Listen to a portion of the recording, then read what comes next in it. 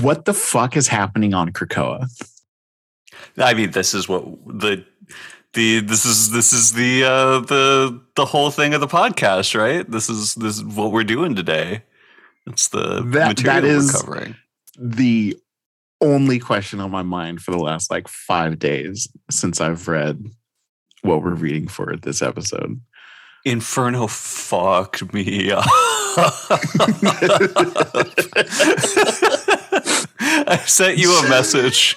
That was the last quarter of my all of my notes from halfway through issue 3 and on are in all caps.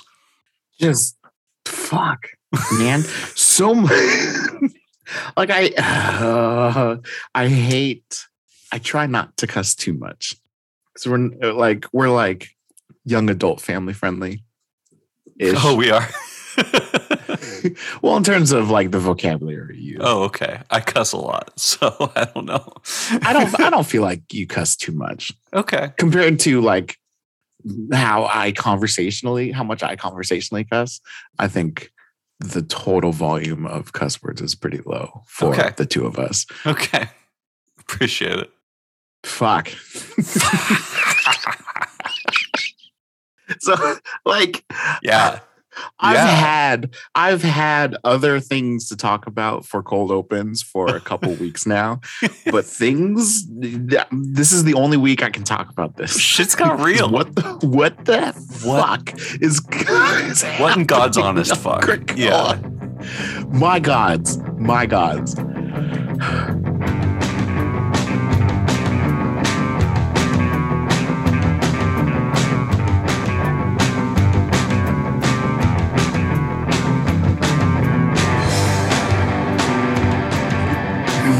We need to talk. Okay, let's talk. What are we doing? Yeah. It's good thing we have a podcast, which is what we're doing now. Hype was my superpower. where we talk about comic books, the things that we're hyped on. Clearly we are hyped on the continuation of the Krakoa saga ongoing. I'm so in glad X-Men we have books. this Right? podcast. You would explode otherwise. Yeah. Oh Lord. So this week we read. Who are you? Oh, fuck! Really? I'm Steve Storman. Oh my. Best buddy Will Freeland. None of this shit matters. It's the art that matters. God damn it! The miracles of modern technology bring us together, and we're talking about Marvel comics, and we read comics, and we're reading X books.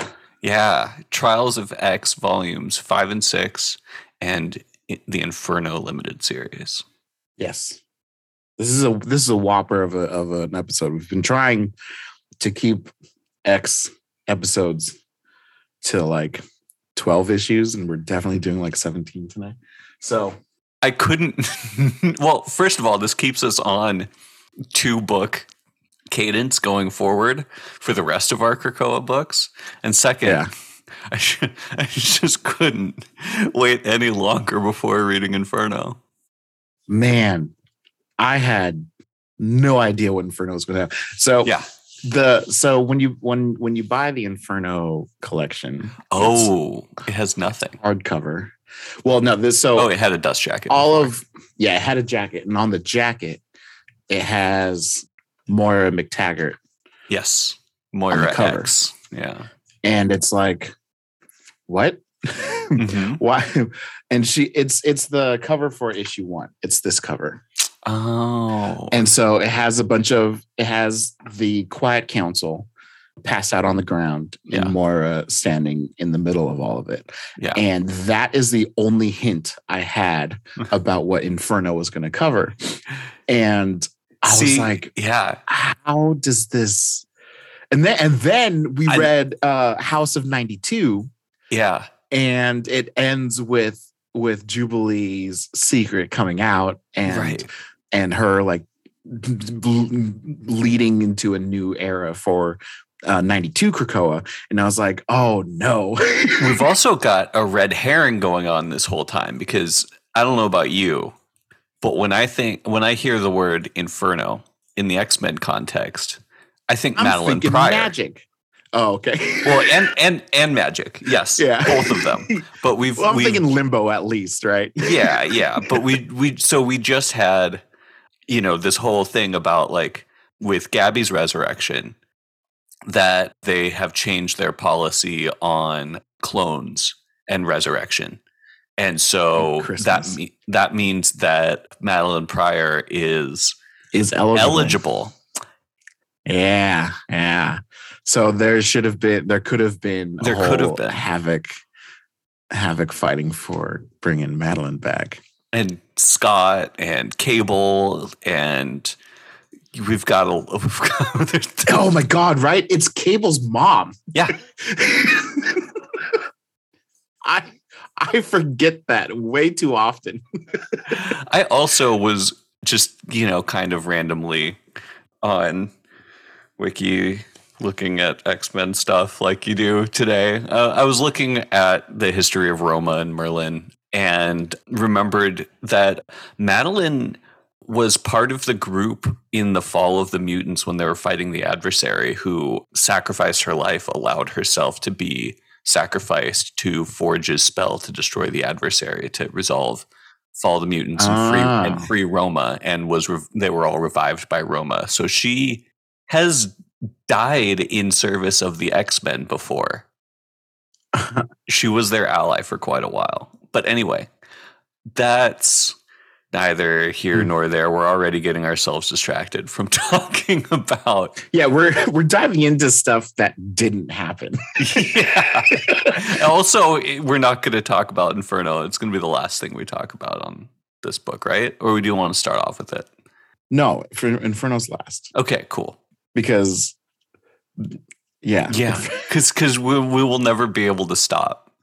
It's only through the idea of an impending, time limit or dinner or something that we'll get ourselves to stop talking about Inferno. So let's start with Onslaught Revelation instead. Trials 5 is Onslaught, the Onslaught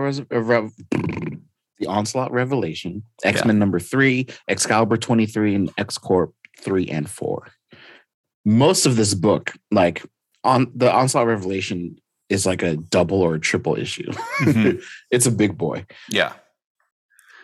So so Onslaught Revelation flows straight out of Way of X. It is a continuation of that storyline, which we covered the end of Way of X 2 episodes ago. So if you didn't hear that, jump right in. But a quick recap: Onslaught has been introduced by Orcus into Krakoa as sort of like a psychic destabilization, society level weapon. And it lives in the resurrection queue, and it eats the lost bits of life after the last backup, between the backup and the resurrection. And the death, yeah. And it also inserts itself into every mutant who is resurrected. So tiny little slivers. Yep. And it caused a mass casualty event that led to a lot of mutants being resurrected at once. And when they did, they all got this idea to have a giant murder party called the Crucible, which would restore its godhood. And also Xavier's sitting around just deleting everybody's backups. Well, I mean, physically it's Xavier, but yeah. So to that point, it's Onslaught. Yeah. One of my takeaways from reading Trials 5 and 6 is that they are addressing obvious questions that I've never thought to ask. Yes. Like they're just I guess that's a sign of how good the writing is, that I'm just like going with it and not even like thinking outside of any box that they've presented. Yeah. But like as soon, like it's like the third page when they're like, it shows an Onslaught possessed Xavier just going through, and it talks about the resurrection protocols and yada yada yada, and then it's like, and here's Xavier deleting the backups, and I was like, oh, you could just Cerebro's a computer. Yeah. I've never thought about what if somebody messes with the computer. Yeah. Especially as many tech-based mutants there are. That's true. Oh my Lord. Yeah. I never my jaw dropped. And it's in the smallest little cell of part, like there's a 2-page splash and then there's 3 cells on the right side, and in the middle cell it just says to delete the backups, and it shows Xavier with his helmet looking all sinister, and he's got his Onslaught frame on, and it's just like, oh, you can delete backups. Yeah. We just had the Hellfire Gala where where Wanda added thousands, millions more backups. To a save file. You can delete save files. Oh my God. Ridiculous. Blowing my mind right now. Yes. So yeah. So that's what's going on. That's what's going on. Yeah. It's a ball. Yeah. And Legion got a gate seed, Krakoan gate seed, put it in his brain. And now that, and he has set it up as basically a safe haven from Onslaught's influence. They call it the altar. And there's a little note here that says, Legion's his brain has been a functional pocket universe before, but this is the first time he's done it intentionally. Oh my gosh. Yeah. So basically he's renting a space in the astral plane and has created a place basically for mutants to travel to basically, 1, be free of Onslaught's influence, and 2, it's like a all or one for one or all, kind of like mind meld, Lawnmower Man. Yes, and so he grabs Pixie first because she has the soul dagger, and she is able to free the corruption from a bunch of other people, and at this point, it kind of splits off into 2. We've got Nightcrawler with Cortez and Lost once again. And then we also have sort of Pixie's quest in the Crucible, releasing more people and kind of like stopping the Crucible. So the Nightcrawler side of things, we learned that he restored Fabian Cortez from his coma in secret, because after the climax of Way of X number 5, he had a revelation about the spark, is what we're calling it. The sort of what the social idea or the guiding principle of his new mutant religion, although we'll learn later, not a religion, is, and had to entrust of all mutants in the world, shitstain Fabian Cortez with it to tell him later. And so Way of X5 ended with Cortez, in a coma, not recommended for resurrection, and Onslaught possessed Xavier being a real dick about it. And so, we learned that he got woken up, and he reminded Kurt of the spark. Legion calls Cortez a sebaceous gland with shoes. And then, we reestablished the Lost Cortez conflict, where Cortez murdered Lost's human parents. And so they, hate each other. But Legion is like psychically fucking with him, and she takes his hand while he's afraid. Nightcrawler starts preaching about fish. And basically the idea of it is like, death has to mean something in order for life have to mean something, but we can still use our immortality as a way to go in unexpected directions, and kind of like, by not being afraid of death, we can pull ourselves in evolutionary, distinct, and unpredictable directions. And we get this long sort of like bio on Cortez. He says he's hated himself for as long as he can remember. He calls himself a persecution tourist because he was this privileged rich boy, was so excited to have a cause once his mutant powers developed, but ironically, they only work in the service of others. He says there's no ego in being Captain MacGuffin. And honestly, I really like this because it kind of like details how he came to the acolytes. And besides being like an incredible job trying to humanize or mutantize, whatever, well characterize one of the 3-4 mutants on Krakoa, where I'm just like, nah, fuck that guy, right? Yep. Him, Fenris, empath.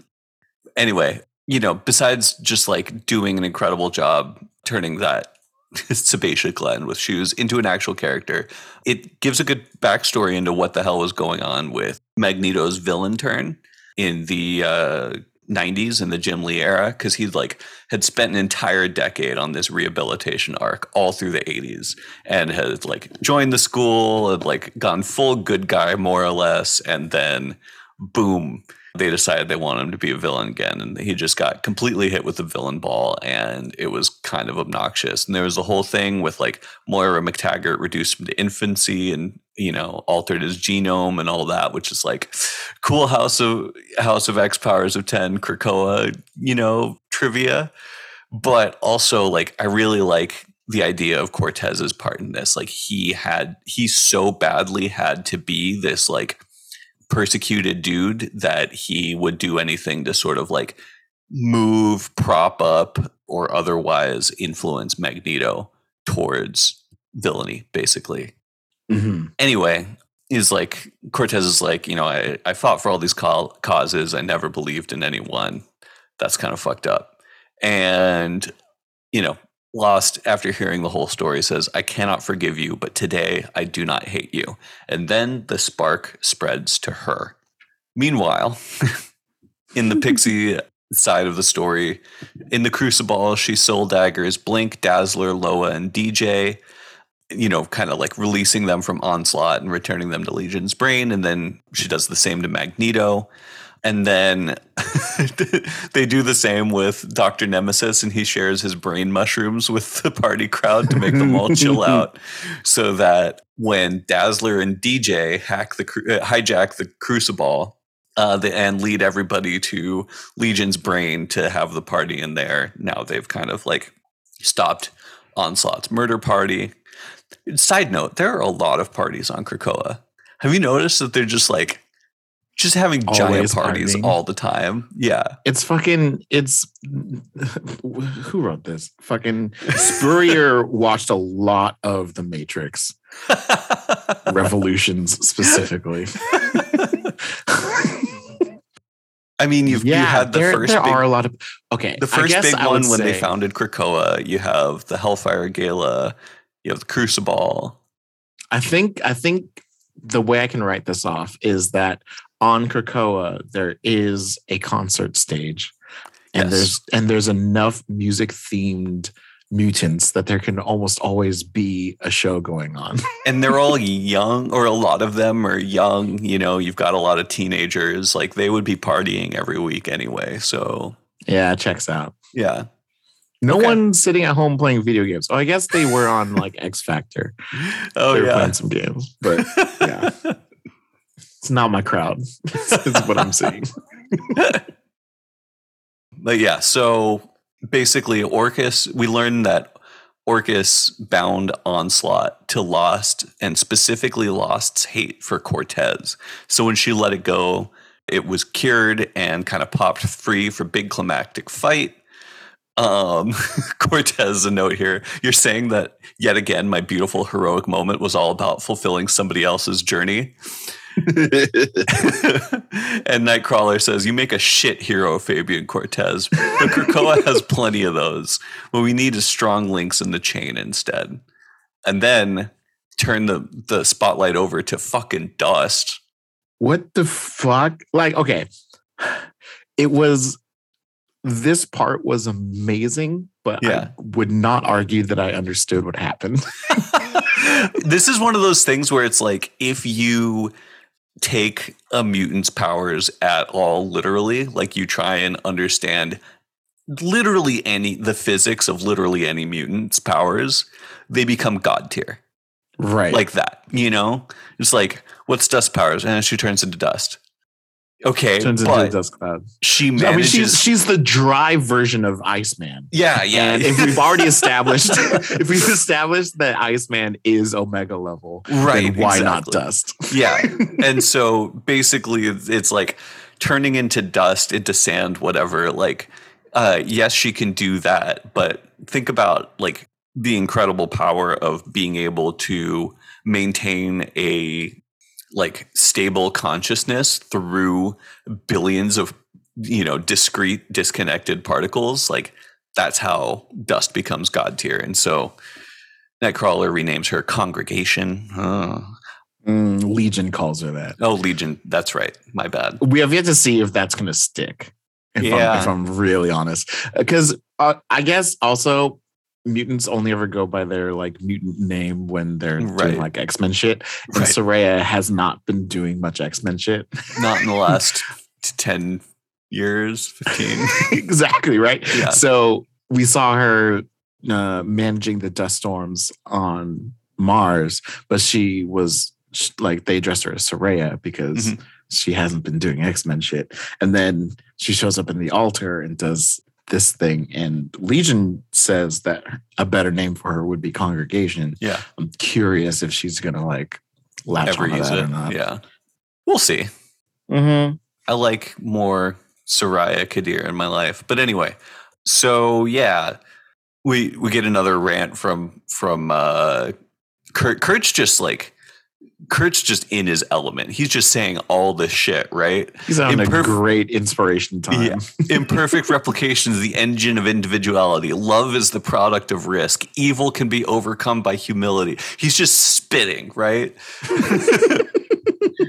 The power and privilege of always daring something new, the spark. And then we get a full-on just sort of like a first definition of the spark. Definitions and abstractions. Chapter 1, verse 1 through 7. This is not a mutant religion. This is a way of living, of loving and expressing and fighting and being. It moves us to adapt without restraint. It does not require prayer nor veneration. It does not demand that you put away your old gods. The spark is not jealous. The spark is innovation and risk and mischief and courage. If we allow it to guide us, if we invite it to inspire our thoughts and actions, I truly believe it will save us. The spark is an anathema to meaninglessness. The spark is creative. The spark is patient.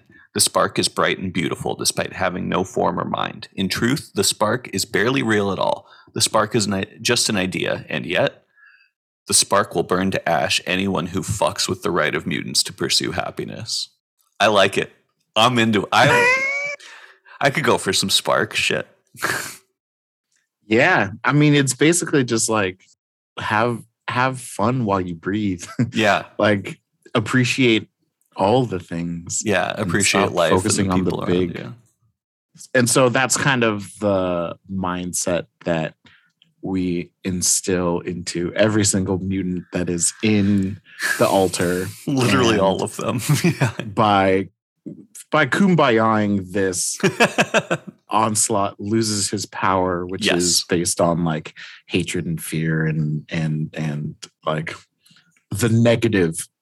And so he loses his power and shrinks in size to the size of an apple appendix or something. It looks like some kind of organ. Yeah. And then Nightcrawler picks him up and squishes him, crushes him in his hand. So just for the sake of just checking this box, Onslaught is not a mutant, right? It's a psychic entity created, right? Yeah, it's just it's kind of a thought experiment. Yeah. And so it's not eligible for resurrection protocols. I would yes. Okay. So it kind of ends with like, so the procreation gardens that we got introduced to in the first issue of Way of X have basically moved to the altar. Mm-hmm. And now the altar is kind of a place where people go and hang out, and then they end it with Legion talking about how this is also where we're going to keep the bad people because we don't want to feed Krakoa, I guess. Anymore. Is that like that's kind of the okay? I didn't pick that up. Well, the whole like mutant cops with the brain my brain is a precinct. The council's not going to like it because that's where they're going to keep people now. Oh, I thought it was less about like jailing them and more about just like this is a place for people to like connect and learn and love and just like a cool spot. And then it also is sort of like home base or headquarters for this new, they're saying peacekeepers, shepherds, mutant Jedi, cops, and Nightcrawler with his new look with the goatee and the long jacket is like legionaries, which, okay, bud. Okay, buddy. Yeah, it's not police. Must defend what unites us, not punish the growing pains. Yeah, maybe. And then I think I just grabbed on to Legion's perspective. And then I don't think you have what I had. So let me share my screen here. We've got at the end of the issue, we've got a sort of an ad promo here, and it says, we keep the peace, we keep the law, we keep the spark, coming soon. And then we've got... this is probably Legion of X. Yep, a splash for the team of the Legion of X. So you've got Nightcrawler, you've got Pixie, you've got Dr. Nemesis, you've got Juggernaut, and you've got these two folks who, I don't really know. Yeah. New characters. Potentially. Yeah, interesting that Juggernaut's here. Right? Being not a mutant. Yeah. Was there a Juggernaut like series or something? Yes. Okay. Did you read it recently? Yes. Okay. And it's got that look. So his look is more black armor. Okay. Because he's been okay. It's kind of a two-parter. One is X-Men Black Juggernaut, which is 5 single issues looking at different enemies. That issue of Juggernaut is him basically taking Sidorak's blessing without Sidorak's acknowledgement. Like he denies servitude to Sidorak. Huh. And then we also find out that there are, I think 7 gems of Sidorak. And so he leaves to go and find those other gems. And since he doesn't have the blessing of Sidorak anymore, he doesn't have the armor. And then in the first volume of Juggernaut, he hears about this guy in some random mountain that had made the bands of Sidorak permanent and crafted armor out of those bands. And so Kane gets those bands, and that's his armor right now. And how recently was this? This was 21, I think. Oh, okay. Yeah. Okay. Yeah. Juggernaut. Volume 3, Unstoppable. 2021. Okay. Yeah. So that series, he puts together his own little group, and then like the volume issue 5 ends with him being like, okay, we're a new team now. We're going to be good people. Like, we're not going to be villains, and let's go. Written by Fabian. It was cool. It made me excited for the future, but then they never did a second volume. I'll have to check it out. Well, Onslaught Revelation, fucking great. Onslaught Revelation was fun. As we were kind of saying before we started recording, this was a lot more of like just the conclusion than the climax. The climax really happened at the end of Way of X. Yeah. Should we move on to X-Men 3 in the interest of keeping things snappy? If we want to talk about Inferno, yes, we definitely need to move on. Yeah. Okay. So X-Men 3. So the first two issues of X-Men have been dealing with Cordyceps Jones and that market and sending random things for the new X-Men to deal with.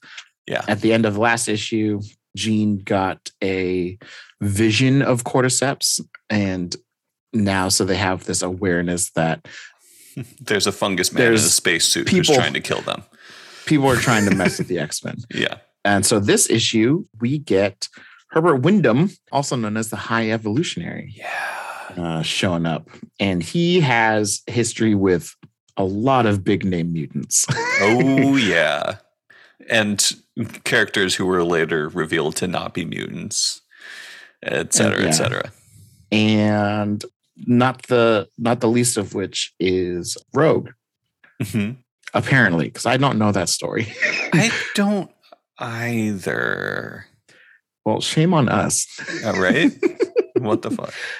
But for right now, it doesn't really matter. It's we also had seen High Evolutionary at that casino with Cordyceps Jones. Yes. And so there's the the inevitable scuffle between a hero team and a perpetual bad guy. Right. They get over it, and then Gene asks Evolutionary about like, "Hey, is this guy a thing?" And Evolutionary is like, "It actually is," and he's been placing bets about having to kill you, about how to kill you. So that's a thing. Yep. And they're like, and the X-Men are like, "Well, shit, we need to deal with this." The real meat and potatoes to me is the last couple pages where you have Orcus execs meeting with Ben Urich, being like, "Hey, I know you've been doing some investigating, and I know your investigative skills because you're a badass. Yeah. And here's some files from our Orcus security protocols, and it shows that Cyclops has indeed died. Yeah. So do with this what you will." Yep. It's crazy. So I know the outcome of this plot line. Oh, okay. Because it's specifically referenced in the Devil's Reign crossover. Oh, okay.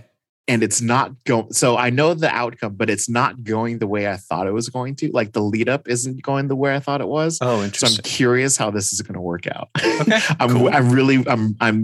I'm impatiently waiting for this middle part that connects the two things. Fair enough.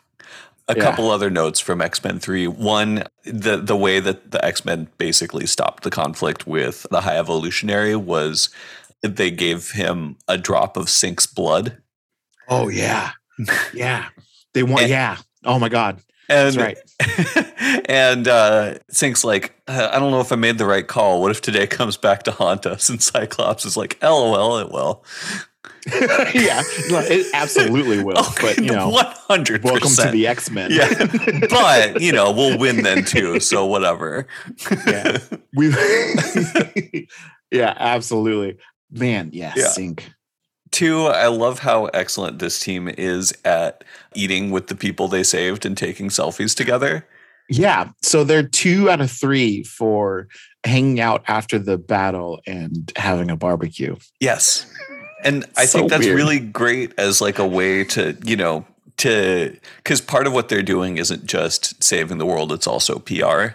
And so just like making these connections, building lines of trust, being like, yeah, we're the X-Men, we're cool, we're your buddies, and we'll come save your lives. That was really great. Dude, conceptually. Yeah. Sorry. Yeah.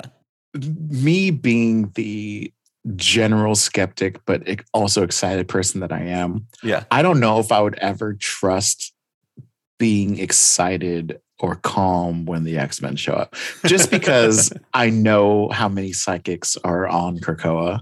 This is true. Like I would never know if I genuinely feel safe or excited, even when I do feel safe and excited. That's a really good point.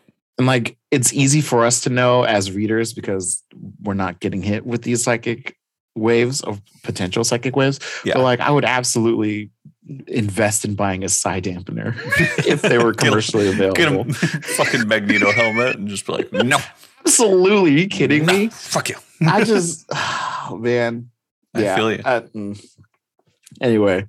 Yeah. You had a second point you wanted to mention. I have a few more. One, I don't know if this was meant literally, but Evolutionary in his conversation with Jean mentioned a hostile takeover of Mojo World, or this game world, this game planet, whatever, is a natural outgrowth or evolution from Mojo World, and Cordyceps Jones did a hostile takeover of it. I don't know if he meant that literally, if that's supposed to, because we saw Mojo World or the Mojoverse in the, what's it called?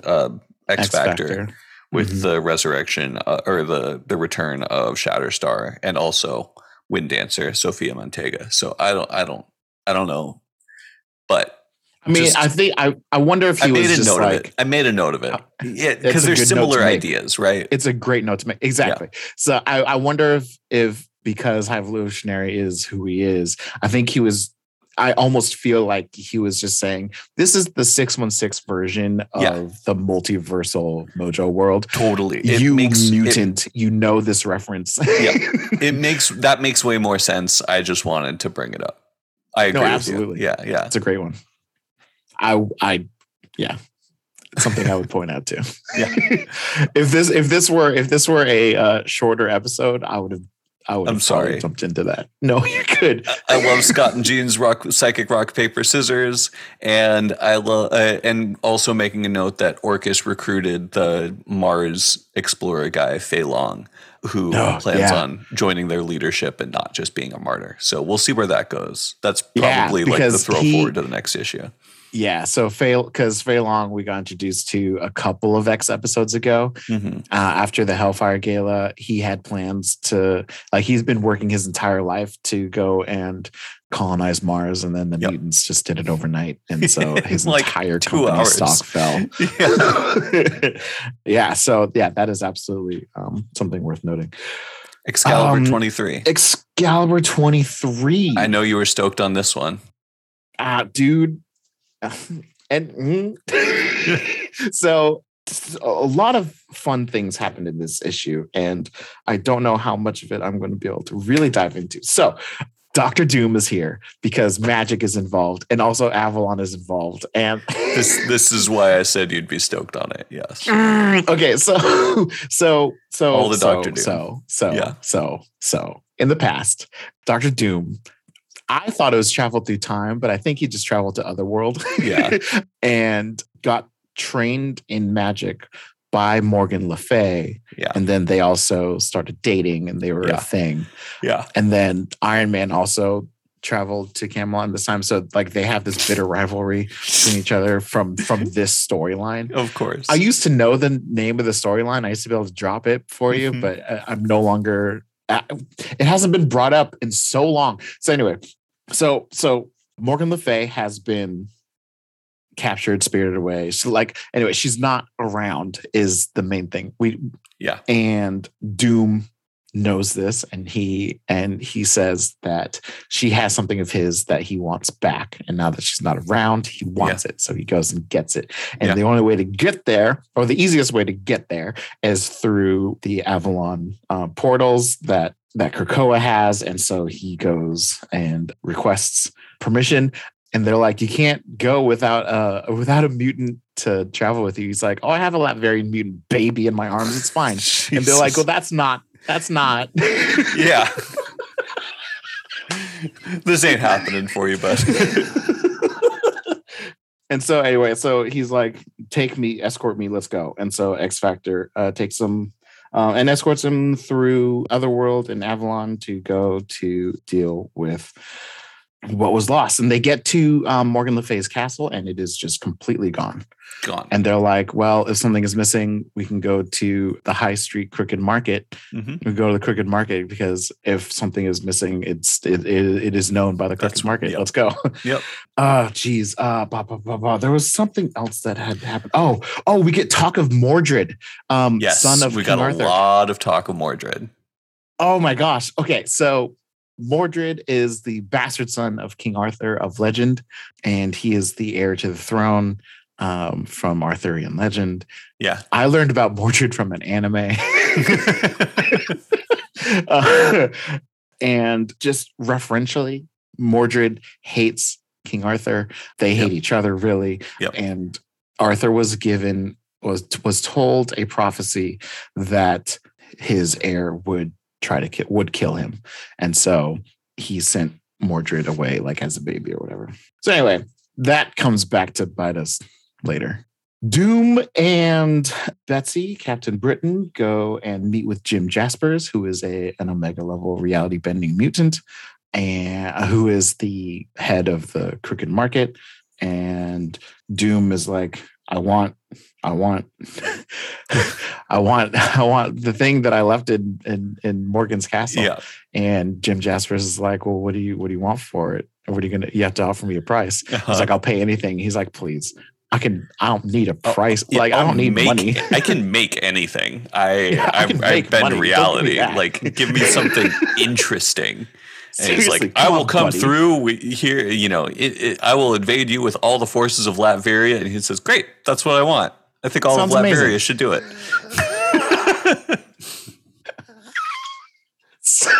Yeah. So by the way, some background on Mad Jim Jaspers.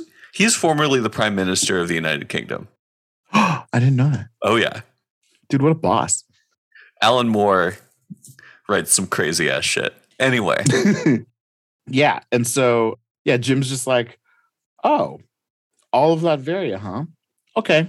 That's fine. Yeah. I'll like if I decide to cross you or just call you for help, I will take all of Latveria. Thanks. Bye. And in payment, here's this box. And that's like what the entire transaction was all about, because apparently the box is what holds everything that's left of Morgan Le Fay's castle. Yeah. And Doom's like, well, this is dumb. And then he gets his box or whatever. And then a bunch of androids show up with the against the rest of Excalibur, and they start attacking the mutants. And then they start calling them Friends of Mordred. Mm.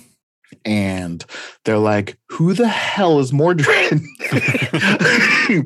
So there's that big old question. And then the last page of the issue, we see what's in the box that Doom has, and it is the entirety of Morgan Le Fay's castle. Yeah. It has been pin particles shrunk down into this box. And so now Castle Doomstot has two castles. And then Megan and Betsy are kind of reviewing their little skirmish in the Crooked Market. And they're like, well, what's, Friends of Mordred, which breed, yada, yada, yada. Oh, yeah. Shit. So I think Mordred's a mutant. Yeah. Well, they get confirmation basically because Doom sends a letter saying, hey, as thanks for, being my escort, there was a scrying pool in Morgan's castle. I have no need for such things. Here, you take the water. And they use it. Right. Yeah. Because all of the Furies and everyone, on Arthur's team in Otherworld has been calling them Friends of Mordred. And they're like, what the hell does that mean? So now it just means mutants. Yeah. So Megan has the thing. It says both of Underworld and a mutant, and with a real X gene, just like you. People didn't know what an X gene was when I was little. They just thought I was evil. If someone didn't know what a mutant was, what sort of curse would they believe we were? I think Arthur cast out his son because he's one of us. I think Friend of Mordred means mutant. Yep. And so that is the end of that issue. We get one more issue in Trials Volume 6, but we have so many other things to that happen before then. Yeah. So we have X-Corp 3 and 4. Yeah. And then Trials 6 starts with X-Corp 5, so we can kind of go through all three. Sure, but I have to. Okay. I have to talk about the cliffhanger that was my life in the 24 hours between when I read book 5 and book 6. Okay. So X-Corp starts with, I guess, just a real quick breakdown. So a breakdown of what Jamie Madrox is doing with X-Corp and how we're tweaking a little bit what David's run of X Factor explored with Madrox, because now they're all purposed. They don't have different personalities, and that's fine.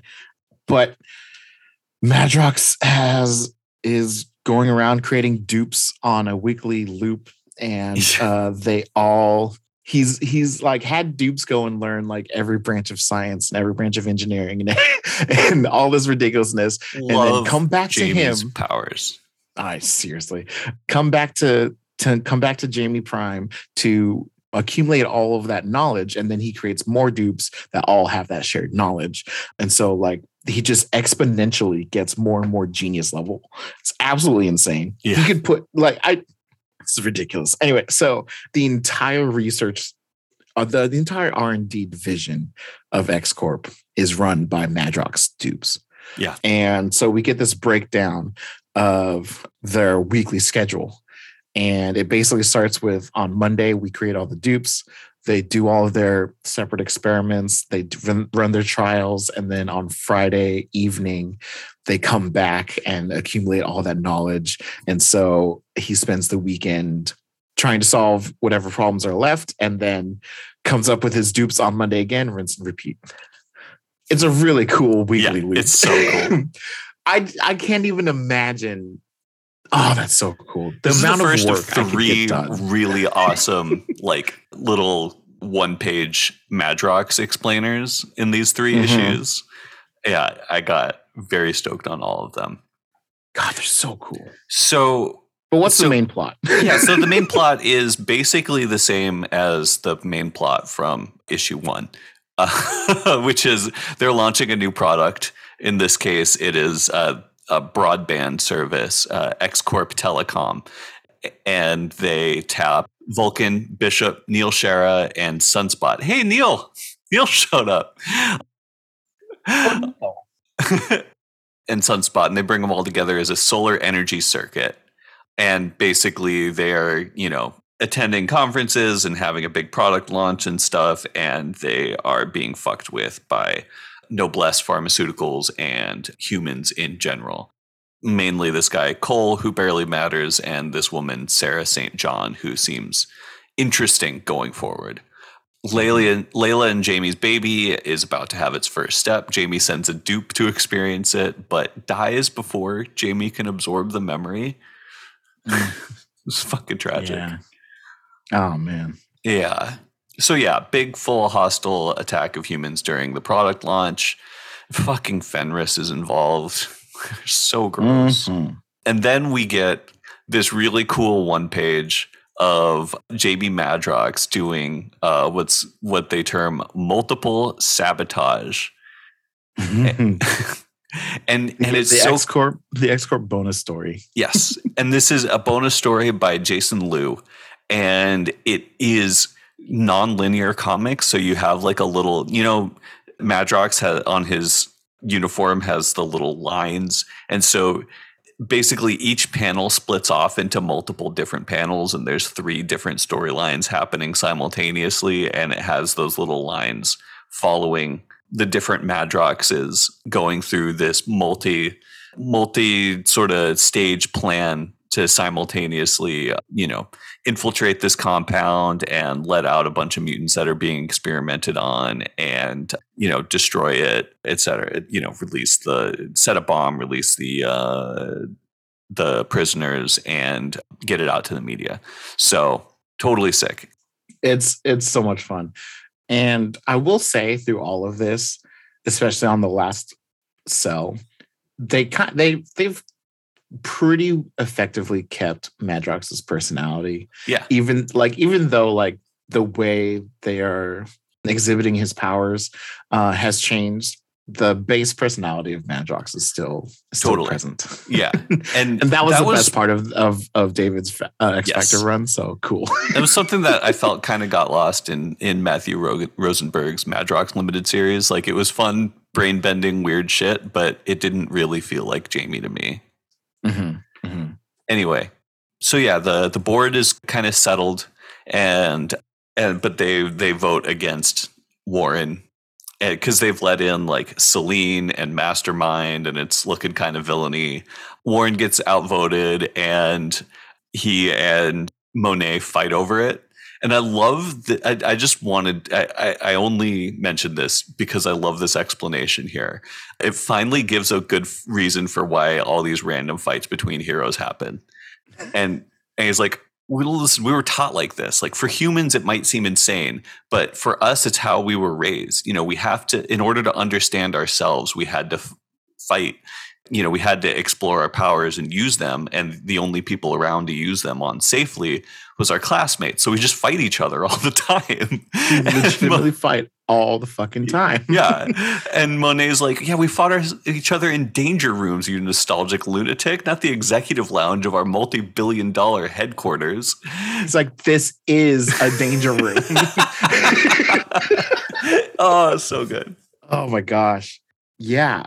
And that fight ends up concluding because they go outside of the danger room. They see their campus and they're like, wait, why are there humans here?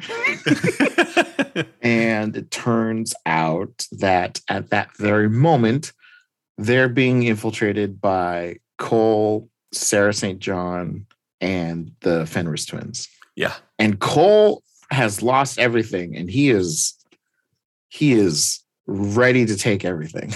Yes. from whatever their face is, from X Corp. And so this issue ends with them storming the building.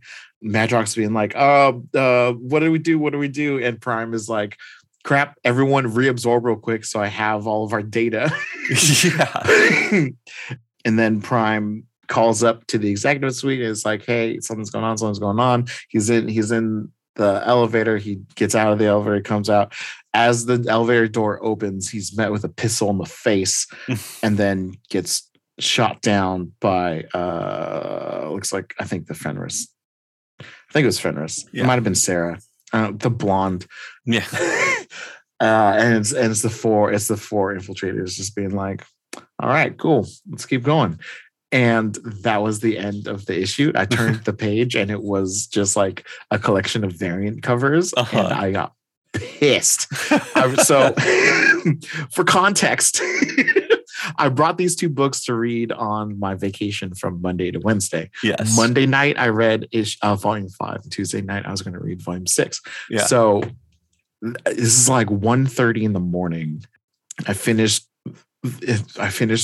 book 5, and it ends with Madrox being shot and dying or dead, and on the floor of the elevator, with a very hostile takeover starting. Yeah. And I actually said out loud, "What the fuck?"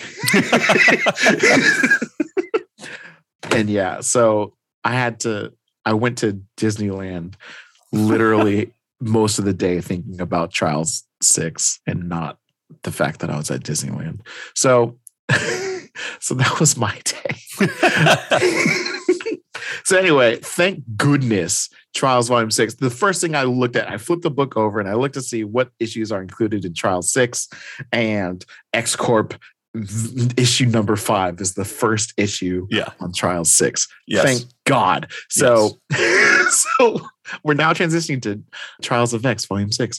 X Corp issue number 5, Marauders 24 and 25, X Force 23 and 24, and Excalibur number 24. Yeah. Man. So X Corp number 5. Basically, Mastermind and Celine just handle shit. They're amazing. I hate that they're so cool. Right? Yeah. So Celine is a psychic. She's a psychic vampire and an external. So she's immortal. Yeah. And she's incredibly evil. She's one of those, like, how do you don't rehabilitate. Right? Like I legitimately would have listed her in like top 5 pure evil enemies of the X-Men. Yeah. My only exposure to Celine in my reading has been Necrosha. Yeah. Where she brought back all of the dead mutants as zombies to attack the X-Men. And it was evil AF, and the art was beautiful. But she also she's not a good person. She also created Nova Roma to basically be able to continue living in ancient Rome because she enjoyed having slaves, more or less. She created a fake Roman colony in South America just so she could continue having slaves. I mean, human footstools are a lot more comfortable than your typical ottoman. What else? She has been, inner circle of the Hellfire Club, et cetera, et cetera. Although I guess, you can say Kitty Pryde's done that. So whatever. I don't have as much against Mastermind as I do Selene. Well, Mastermind was directly responsible for the Dark Phoenix saga. Okay, that was before my time, sir. Okay. I'm just saying, like, you're looking at traumatic events in X-Men history, like top tier. Yeah. He was the one who mind fucked Jean Grey, more or less literally, and well, I guess it wasn't Jean; it was the Dark Phoenix. It was the Phoenix Force. But he mentally corrupted the Phoenix Force. Yeah. Okay. Multiversal entity of life and rebirth, and made it think like, hey, what if I just killed entire planets? Wouldn't that be kind of sick? This is going to be the weakest defense I've ever presented on this pod. I'm going to ask anyway. Yeah. Whose idea was it?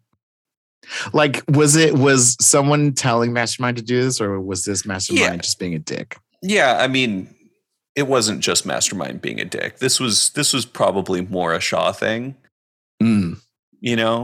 Just I mean, and Shaw is even more ingrained in the heroics of the X world. So, but okay, just like I don't want to remove any blame from Mastermind's involvement. Mastermind has had a little more like history of possibility of redemption. Like when he was dying of the legacy virus, he had a good scene with the X-Men came to him and they had a good scene together. Just like, this sucks. I'm sorry. Like, let's take care of this in a way where you can live with some dignity in your last days and also not cause a horrible disaster for everyone around you.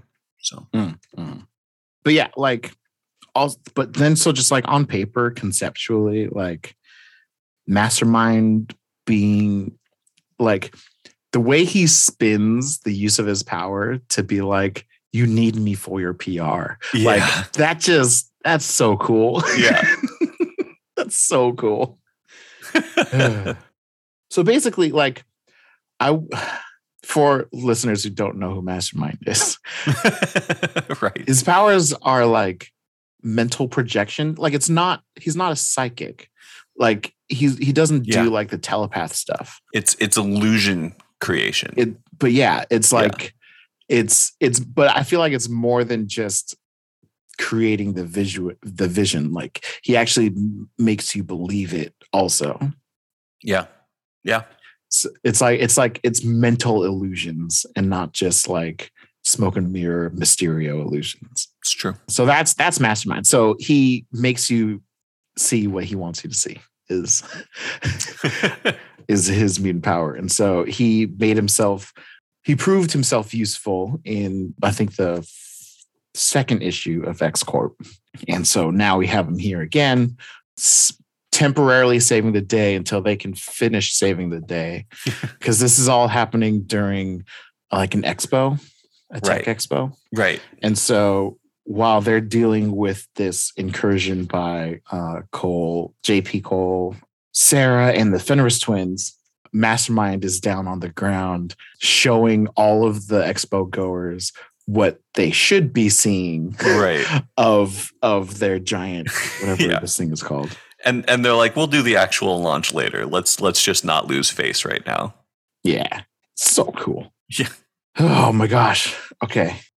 And then do you have anything before the bomb and the Buckyball protocol? No, I'm just waiting to get to the Buckyball protocol. Jesus Christ, dude.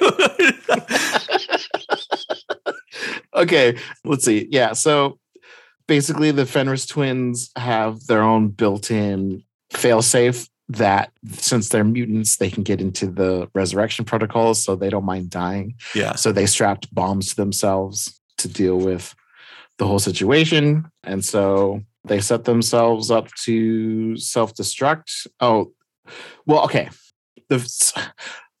What is the product that they're sending out? It's going to be this ionosphere thing to basically make wireless transmission seamless. Better telecom, better bandwidth. connectivity. Yeah. And so the original plan is for the Fenris twins to go to the machine that's sending out that ionosphere thing, match the energy, learn it, and then do their own version of it. Like get rid of X-Corps, then have the energy, and so they can do it for JP Cole. Their fail-safe is to just explode. And fucking Nazi incest twins. God damn it. Yeah. Yeah. So the reason why we call them these is because they are the children of Baron von Strucker, who like if you've just watched the MCU or if you've read the comics, you know Baron von Strucker is one of the main bads of Hydra and very much a Nazi, and the apple doesn't fall far from the tree for the Fenris twins. Yeah. Okay. So there's an impending explosion. Yeah. And it turns out that Jamie has thought about what if a bomb explodes, because we're dealing with some experimental explosive type stuff. How can we deal with an impending explosion? Are you familiar with buckyballs in physics? I've only ever heard of them. I couldn't tell you anything about them. Yeah, same. But it's like a structure of carbon molecules arranged like a soccer ball named after Buckminster Fuller, hence the Bucky. And it is, I guess, like incredibly strong. All right. So Jamie comes up with a saying that they call the Buckyball Protocol. Yes. And basically, the idea is an explosion has impact. And if Jamie, who multiplies from impact, if he can create dupes at a rate that could end up absorbing all of the impact of an explosion, you can basically save the day. Yeah, the explosion will create the dupes that absorb the explosion, and it will continue until the entire explosion is absorbed. So each dupe can absorb more impact to create more dupes to absorb more impact. Yeah, so on and so forth. That's the idea. So that is the application, the most wild application of a really basic power that is Jamie Madrox's multiple man. So they're like, well, we've done this in tests. We are all of one mind. Let's do it. Let's try it. And turns out they did save the day. Yep. Crazy. And it's just absolutely insane. The Buckyball Protocol works. And then Mastermind and Celine have been dealing with JP Cole. I don't remember what they're going to do with him. Yeah. Jamie Madrox goes through the resurrection protocols because Prime got killed.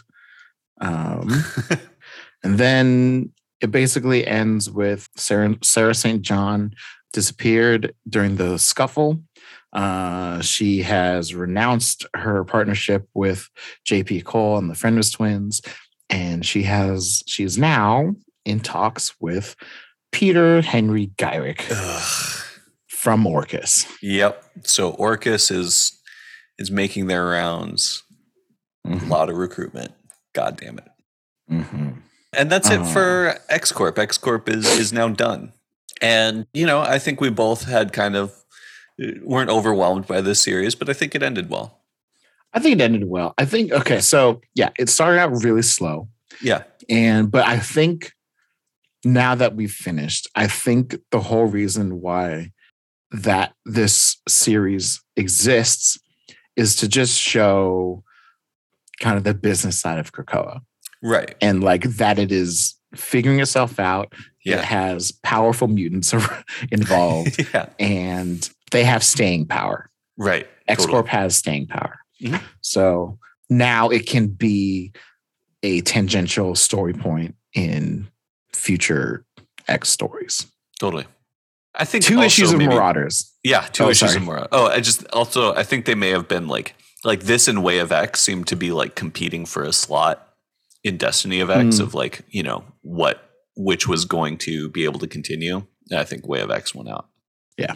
I mean, business and religion. Yeah.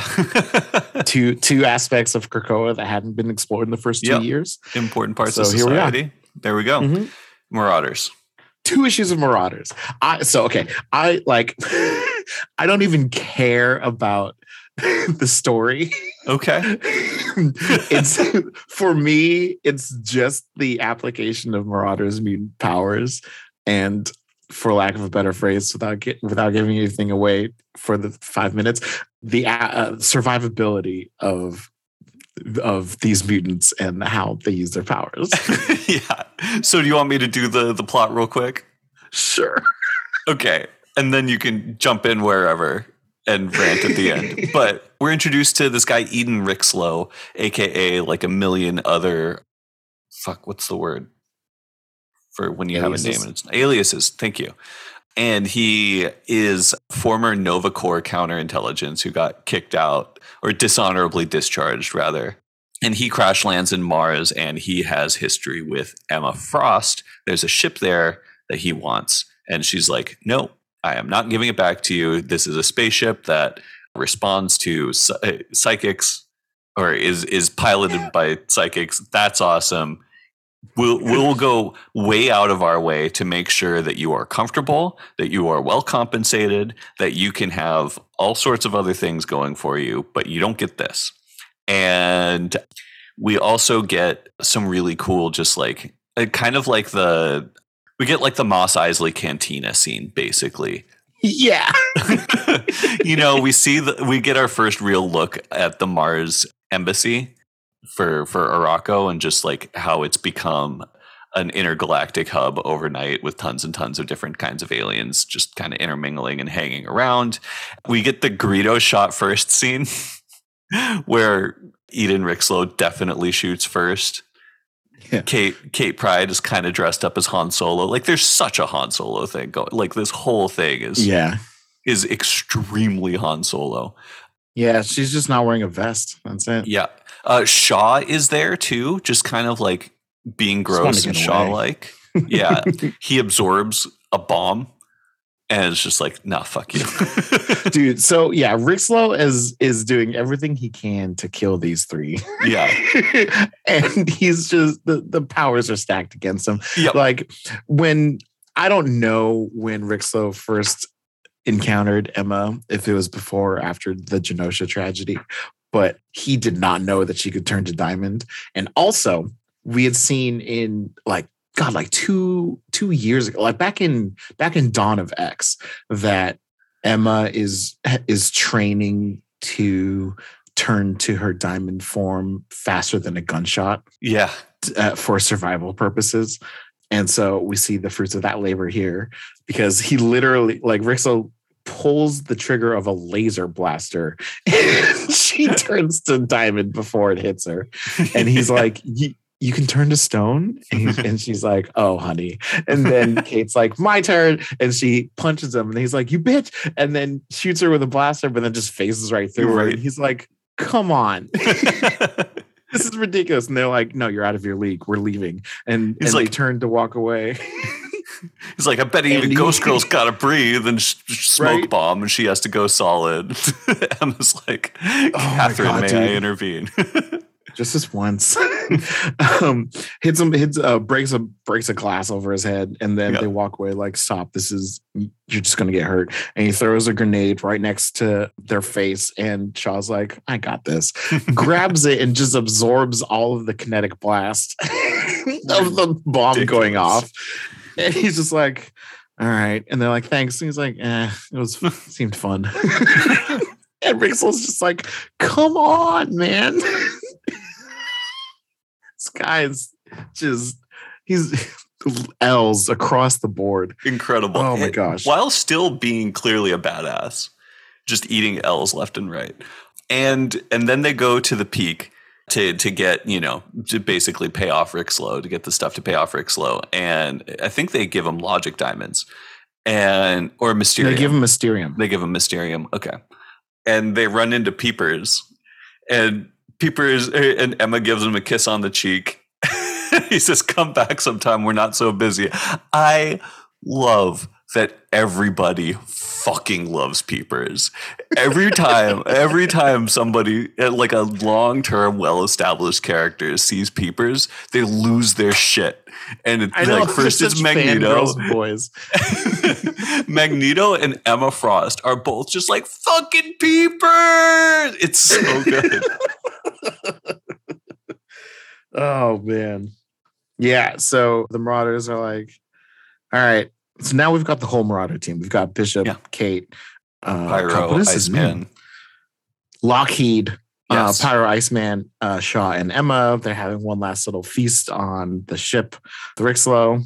And Rixlow's like, cool, well, I got my ship and I got my money. So, and then just shunts them out of an airlock. Yeah. As that's happening, as they start to float through space, there's this cliffhanger plot that somebody else has been resurrected. Yeah. And it happens to be Lourdes Chantel. Yeah. Which Lord knows how that's going to play out. Right. Yeah, the whole thing with the Hellfire Gala, Shaw's ex-lover, who he thought was dead, et cetera, et cetera. Mm-hmm. No idea how this will go. And we don't find out in the next issue, but and they used Chantel's quote unquote death as the catalyst for mutants taking over the Hellfire Club. Right. Yes. Yeah. So very important character who's been in 2 issues ever. And one of them was a backstory to flashback. A reprint. And so that was the end of that issue. Imagine having to wait a month. And then, okay. So this next issue is the survival of the Marauders. Go for because it. All you. Somebody looked at these Marauders and were like, watch what I can do. Yeah, right. Okay. So we have Iceman, my boy, and he's like, holy crap. So he doesn't have to breathe, and it's cold in space. So he's fine. So he makes a ball of ice around the 6 Marauders, including Lockheed. And then everyone's trapped in. He trapped in as much air as he could from escaping from, because of course he can track that, I guess. Yeah. Anyway, so he has a ball of ice and he's like, okay, guys, hold on, I'm going to spin so we can make some gravity. And so he spins his little ball of ice and now it creates gravity. People start to wake up and they're like, hey, okay, we got to do this. Hey, I don't need to breathe. So you guys are good. I'm going to stay in my ice form. And then Emma's like, cool, I'm going to go to diamond form because I don't need to breathe in my diamond form. So I'll use up less air. And they're like, okay, I'm not sure exactly what we should do. And they're like, okay, well, Pyro, so Lockheed can make fire and Pyro can control the fire and they could use that as a booster if we need to, but it's going to use up a lot of air. So maybe not so much. And they're like, I bet I have an idea. And so Han Solo Kate is like, I still have this blaster. Wait a second. Okay, how about this? Iceman, can you make like a bowl real quick? And he's like, sure. And then she's like, hey, Lockheed and Pyro, can you guys melt some water into this little thing? And she's like, you guys remember physics? And then takes her blaster, shoots electricity into the water, which creates more oxygen, so they're going to be fine for oxygen for in perpetuity, basically. And then they're like, okay, so what should we do now? Okay, we have time now, and this lets them also heat the thing without it using up all the breathable oxygen. So now they're not freezing to death either. They have oxygen. They're not going to freeze to death. And they're like, okay, so now let's think rationally now that, we survived in space. So now we need propulsion. Shaw and Bishop are like, I think I have an idea. They just start punching each other in the chest. Back and forth. And they're like, oh yeah. And so because both of their abilities is to absorb energy and amplify it and send it back. And so they just keep on stronger and stronger punches. Just imagine the womb from every punch. And they're like, okay. So this is what we're gonna do. We're gonna use Bishop, who can shoot the blast. He can turn this into an energy blast. So we're gonna use Bishop to send ourselves flying. Okay. So Iceman, Bobby. So there's gonna be a hole. So let's make a second room for everyone who needs to breathe to hang out in, and then strap in Bishop and Shaw for them to do their blast. And then, okay, ready? And then Shaw's like, you want to do one more? And Bishop's like, bring it. And so he does one more. And then Bishop's like, okay, let's do this. Then he Kamehamehas out just the biggest pink blast of a laser to turn their little ball into a giant missile, and then sends it towards the ship, because Emma telepathically sees the ship and is like, okay, this is the direction we want to shoot. They're like, cool, we got this. And then they're going, and then there's a hole, and so Iceman has to pass the hole back up. And Kate says, maybe I should stop going to space. I know, poor thing. I'm just remembering. We just did the Revolution Claremont story where she has to jump in a suit from a space station back down to Earth. Right. And then, God, like literally in 2 Sundays, I'm going to read the issue where she's in the Bullet in Astonishing. God, so like, yeah, Kate has bad luck with space. But anyway. So they're super close to the ship, and Emma can see, and she's like, okay, Kate, jump this direction. And she's like, all right. So she phases through the ice and is just phasing through the space, and then she gets to the ship and she phases through the ship, and then she forgets to stop phasing. She falls through, gets to the bottom, hits her face on the floor, and breaks her nose again. Because that's a Marauder theme. Emma recommends a plastic surgeon later. Yeah. And then she goes and deals with Rixlow and just one-on-one just fucks him up. And then Emma's like, oh, here, let me help. And she turns off her pain receptors. And so she hits a little bit harder than she probably should.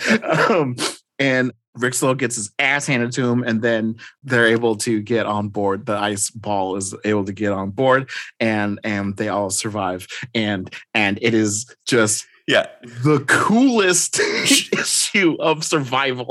Kate takes off Rixlow's side dampeners and lets Emma come in and control him, and immediately he starts using all of Emma's gestures and mannerisms. Fucking this issue covers like maybe 6 minutes of life, and it is the coolest.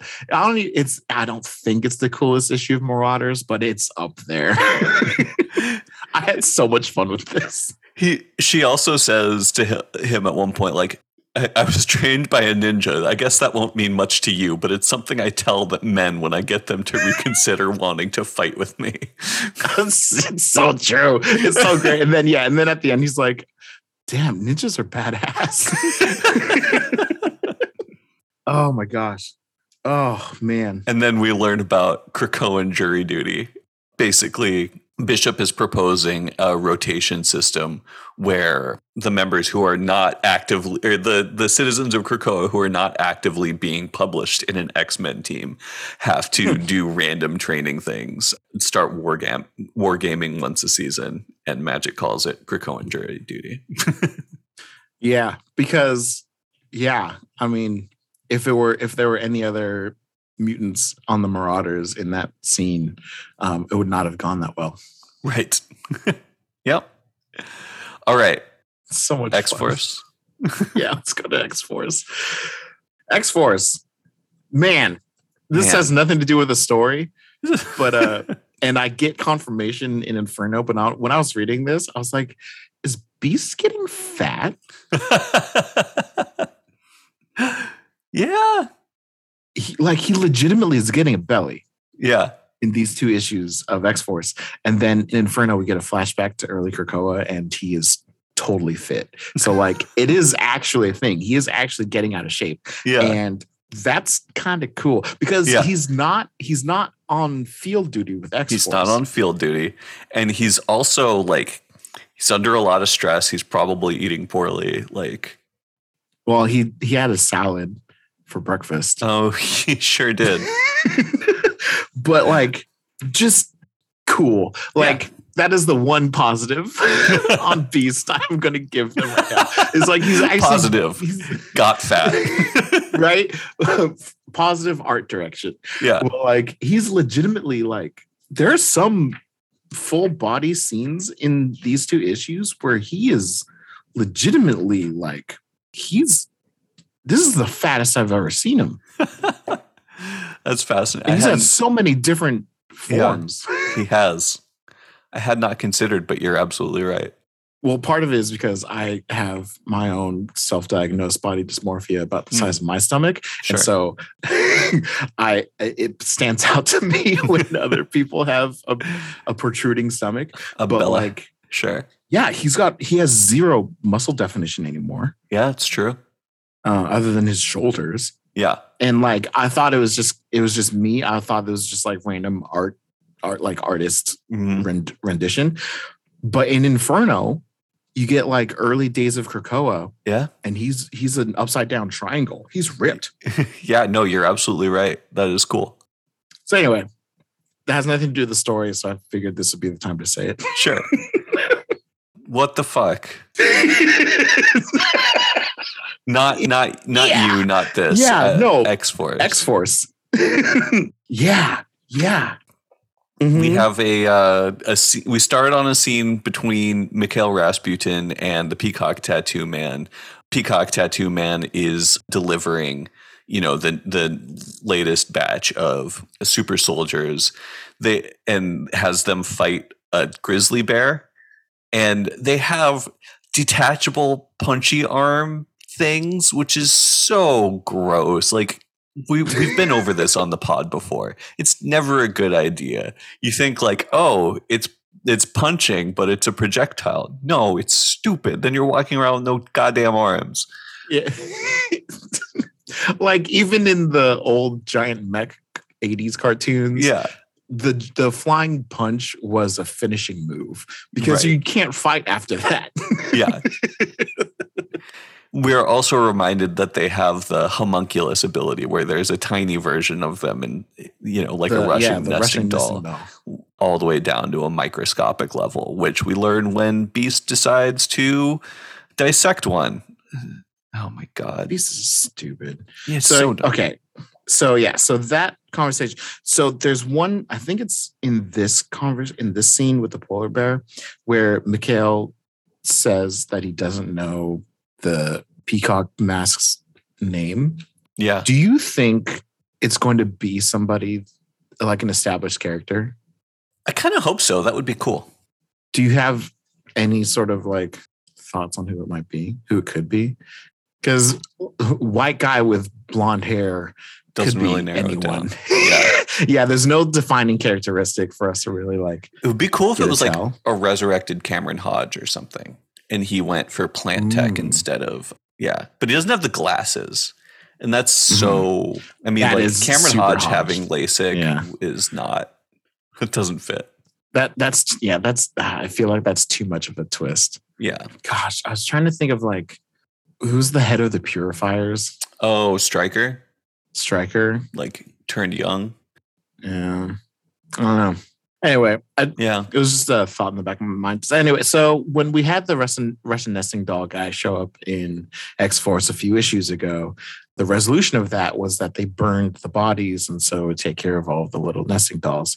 Right. Turns out Beast spirited away one of those bodies. Right. So it didn't get burned, and because he's just super curious, the scientific mind must know. Yep. And so he starts to dissect this guy who is clinically dead. And then a smaller version about the size of your fingernail pops out of this like 6 inch man and starts running around. And Beast is like, damn it. And he squishes it. And then there's an even smaller one that climbs down his ear hole. And now we have fucking microscopic battle royale. Beast brings in Black Tom, who has his own homunculus creation thing going on. Calls him Wee Tom. Grows a little thing and has it go up Beast's nose, and then they do dubious battle inside his body. Mm-hmm. We've got a couple other things going on this issue. Yeah. So Mikhail's working with Peacock Man. Zeno. Peacock Man, but also this girl. Oh, right. Yeah, he's got a whole like Russian mutant force going on here, and he kind of has some things to say about like Moscow embraces these mutants. You know, the mutant nation grows inside Mother Russia like its favorite child, blah, blah, blah, blah, blah. So he's got the pale girl who we saw in the early issues of Wolverine by the same writer, and a couple others as kind of like his allies. Yeah. And so something that I just really liked here that I haven't seen a lot of is like Russian pride. Mm-hmm. And like the pale girl just goes on to talk about like the things that Russians are proud of mm-hmm. that you just don't really see from American comics very often. I felt like this was a giant bundle of stereotypes. Really? I was not particularly pleased with a lot of the depictions of Russian culture here. We'll get to it by the end, but I want to talk about it at the end. But like, there was a lot of shit here where I'm just like, you're going, what now? Mm-hmm. So like she talks about like traveling along winter beneath the snow. We all know our land is rich with treasures. We are caviar. We are Tchaikovsky's Nutcracker, Mendeleev's periodic table, the onion domes of St. Basil's, which I didn't know caviar and the periodic table were Russian, but yeah, those are cool. But it's just like, it felt like something not being very internationally aware at all. It felt like Pale Girl talking to Mikhail about like things that Russians are proud of. That's true. I'm in for that. I think just like the tenor of, Russian mutants are communistic in their role. We work for the service of the country and the benefit of all. Like, it's kind of like playing into some of the stereotypes of how like the Soviet Union was like a country where people didn't have individuality and were very like staunchly and like cultishly obsessed with the good of the state, et cetera, et cetera. And there's some more later, but anyway, yeah. The Peacock Man insults Russia, calls it a snowy wasteland full of vodka soaked peasants, and Mikhail just teleports him into a black nothingness. Yeah. Oh my gosh. Your own personal gulag. And he got Sabretooth. He's in the hole. Yeah. And, Mikhail can do that. Those are his powers. That's terrifying. So, yeah, is he reality warper? Reality warping / cosmic teleportation, basically. Okay. And also, how did he come back? Which time? I don't know, dude. So because my frame of reference for Mikhail is that he died to the legacy virus. No. He was dying of the legacy virus? Yeah. That was so because he had the legacy virus. But so did Ileana, and she did not die from the legacy virus. She did die from the legacy virus. She did. She came, very tragically. That was what led Colossus to join the Acolytes.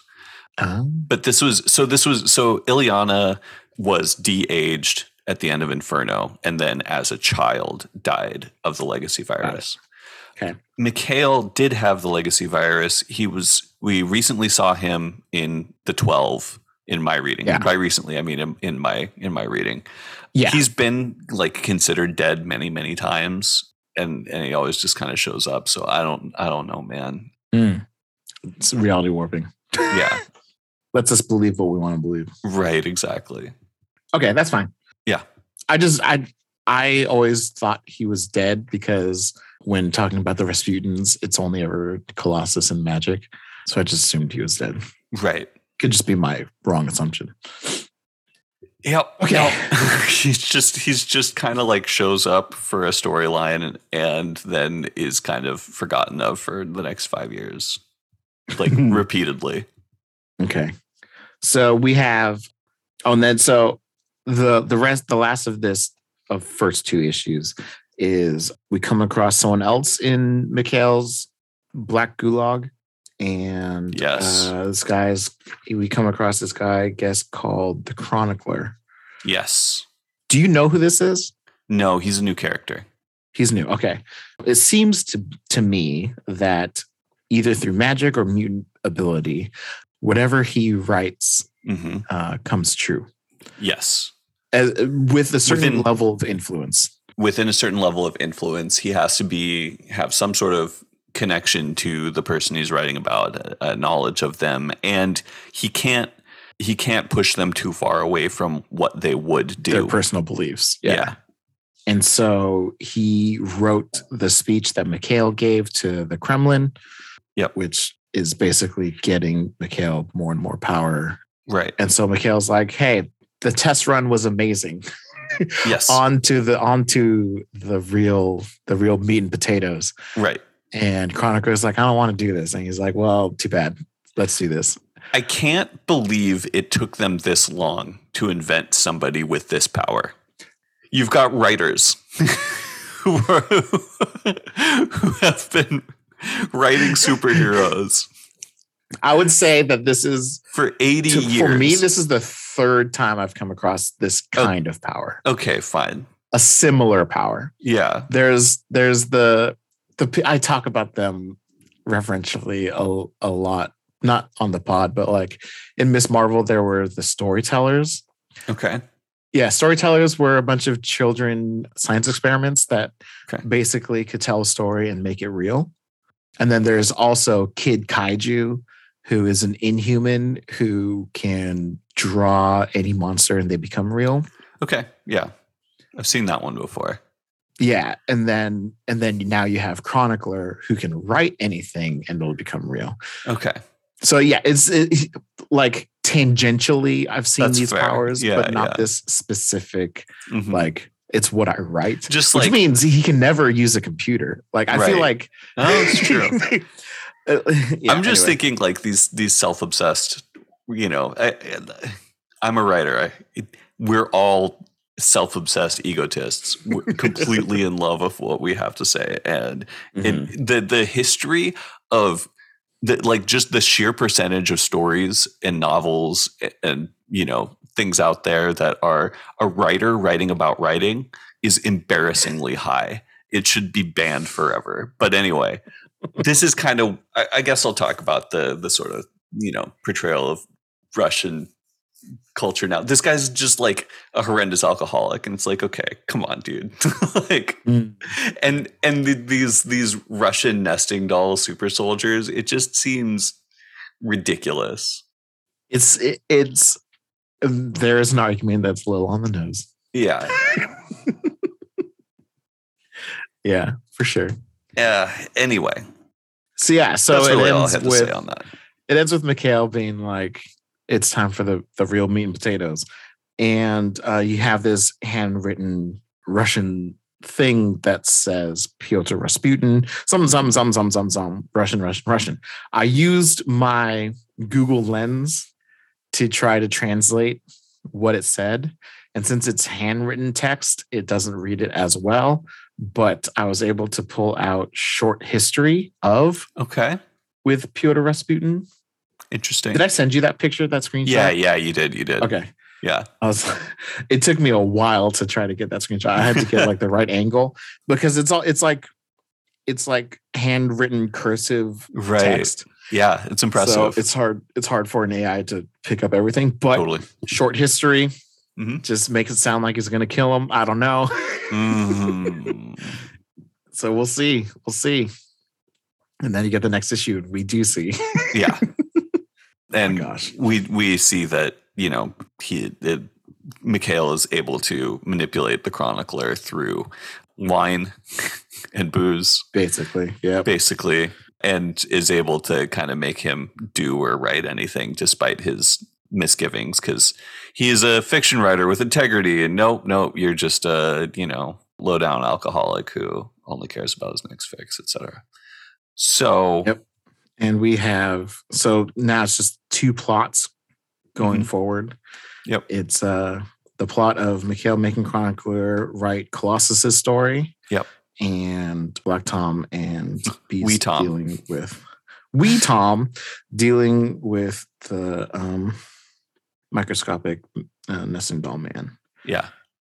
And we also get scenes of Colossus in the Savage Land harvesting Krakoan flowers.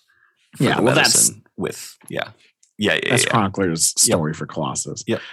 I'll talk about Wee Tom. Okay, go for it.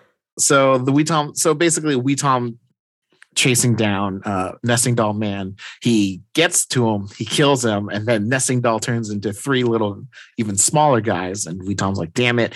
Then he falls into Beast's stomach, and he's like, "Well, I think stomach acid is going to be a bitch." And then. And then Beast is like, "Well, I had a Krakoan salad for breakfast today." He's like, "So?" He's like, "You could probably affect the plant matter in there." He's like, "Oh my God, you're right." And then so he just uses the plant matter in. Can you imagine what that felt like? No. Anyway, so he uses the plant matter to deal with the nesting dolls. Supposedly, I guess he gets all three and gets Beast to throw it all up. Beast has he creates a will-o-wisp, a little fireball somehow because it's plant-based, I guess. And then he's always been able to. Black Tom's always been able to generate energy blasts out of plant material. Oh, well, there you go. First, it was just his shillelagh, because if we're going to do cultural stereotypes, we can't stop with the Russians. No, of course not. So that's dealt with as we think. And then Beast starts basically hallucinating and sees the little nesting doll standing on Black Tom's nose. And he's like, "Oh my gosh, it's on your face. I have to deal with it." He grabs the scalpel and Black Tom's like, "You're being ridiculous. It's not on me." And then Beast looks away. He's like, "Oh shit, you're right. It's not on you. It's in my eye. So let me take this scalpel and just immediately, without thinking, gouge out my eye." Oh my God. And then squish my eye. And he's like, "Okay, I've done it. Krakoa is safe." And that's that plot. That was really creepy and really weird. And Beast is fat and he tore out his eye.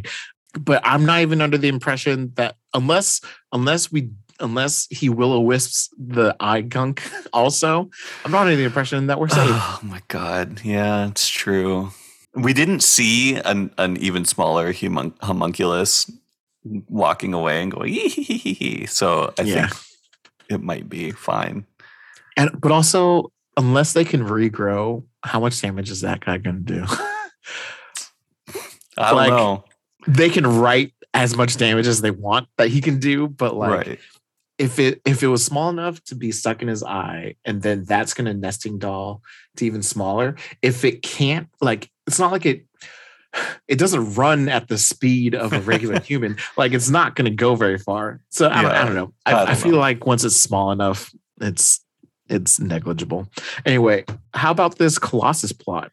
Yeah. Chronicler manipulates Colossus into basically he's painting Krakoan state secrets to sell to the outside world, and then kills Kayla, his girlfriend, his lover, when she says something about it. She confronts his paintings and she's like, "What the hell are you doing?" And he's like, "Let me explain." And he opens his arms and he holds her and he hugs her and then he cracks her neck. Yep. That's fucked up, man. I just it's just, you're not treating Kayla as a character at all. She's just there to be killed. She kind of got fridged, huh? Yeah, kind of anti-fridged. Because fridging is when a character only exists to be killed to motivate the protagonist, and this is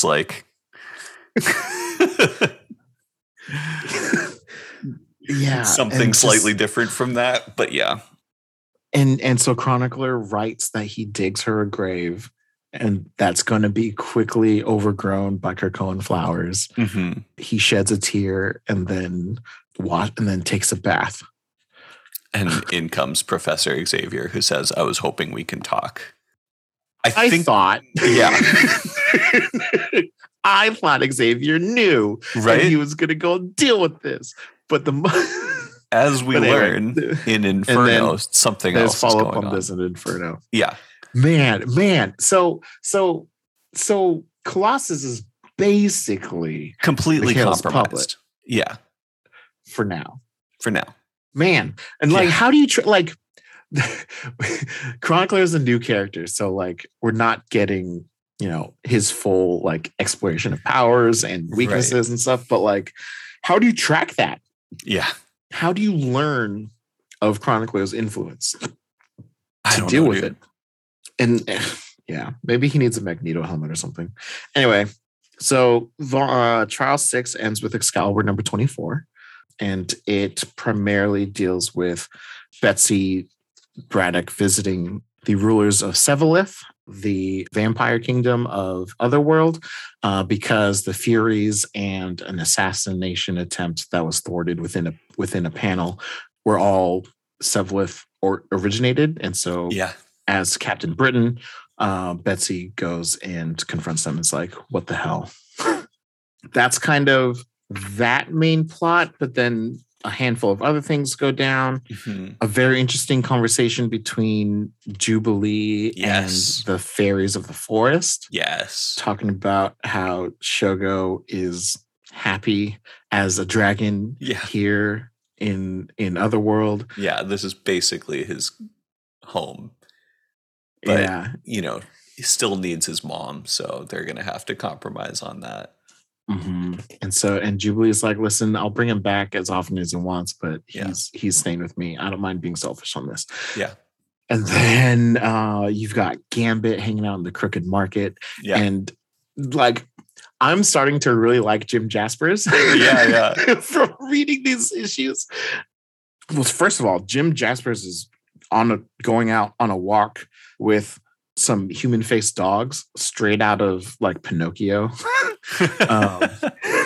But what's his face? Remy Gambit is at the Crooked Market, basically kind of doing some independent sales of earthwares to people. And Jim Jaspers is like, you don't do deals in my market without my approval. So what's up?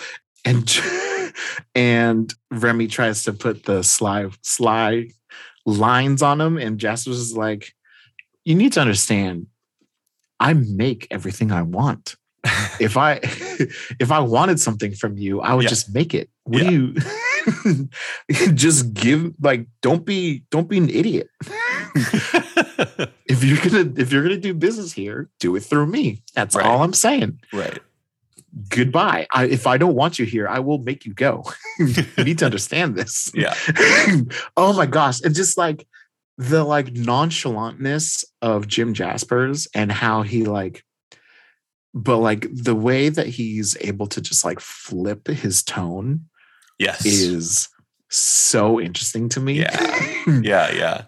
I want more Jim Jaspers. I had no idea who the fuck he was before reading Marauders or fucking Excalibur. He's not a character who's been used much. Yeah, I'm down for Jim Jaspers.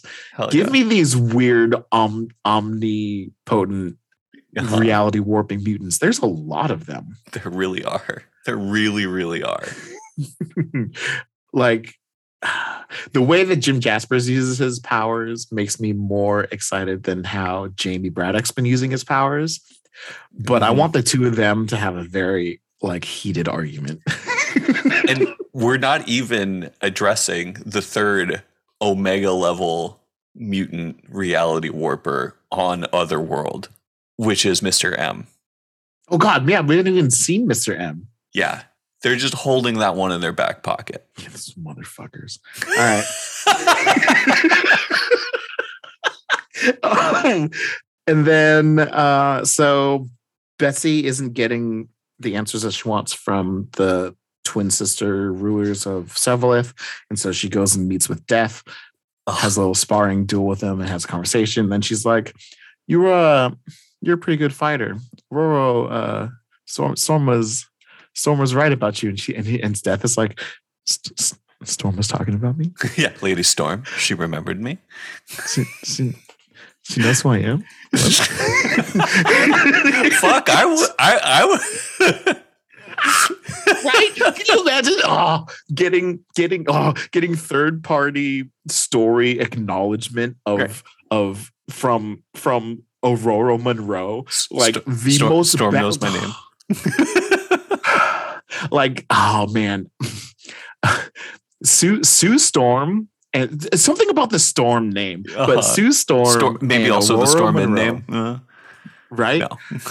Sure, but like those two women are some, other than reality warpers, are some of the most powerful women characters. Sorry, not even, I don't want to qualify it as women, but they are just some of the most powerful and underutilized but most badass characters in Marvel. Yeah. I love them so much. Yeah. Like, how great would it be to have a Storm solo movie? Man, if they didn't already use her, Angela Bassett would destroy. But there are other great Black women actors. That'd be so cool. Mm-hmm. That'd be so cool. I'd be so down for that. Anyway, so this issue starts to end with the trial of the false captains Britain, who are the Monarch made Captain Britons of Richter, Gambit, and Rogue. They were created by Jamie being like, "Oh, you guys want to fight for the crown? Here, be a Captain Britain." Yeah, basically. Some weird shit. Yeah. And so Saturnine is like, "Hey, so y'all are false. You're not a brat." Basically, her argument is like, "You're not a Braddock. You shouldn't be a Captain Britain." And Betsy defends them, saying like they embody the belief of Captain Britain. They follow through on the mission of the Captain Britain. Right. Why not be a Captain Britain? Right. And then the trial gets cut short because freaking Merlin is like, "Hey, by the way, I've had Arthur the whole time." And he's not happy that Saturnine took his throne. So here's Arthur and his army. You guys want to deal with this instead of your petty little false Captains Britain? Yeah. And then so a fight ensues basically between Excalibur, because they don't want to get the Captains Britons involved. And so it seems like Shatterstar has for realsies joined Excalibur. Joined. Yeah. I love this. So what a great place for him. Just he needs to be somewhere swordsy so he can so he can just live his best swordsy life. Yeah, yeah. And then also Belle. Yeah. Warlock Doug's wife. Bay. It's BEI. Bay, my bad. Not Belle.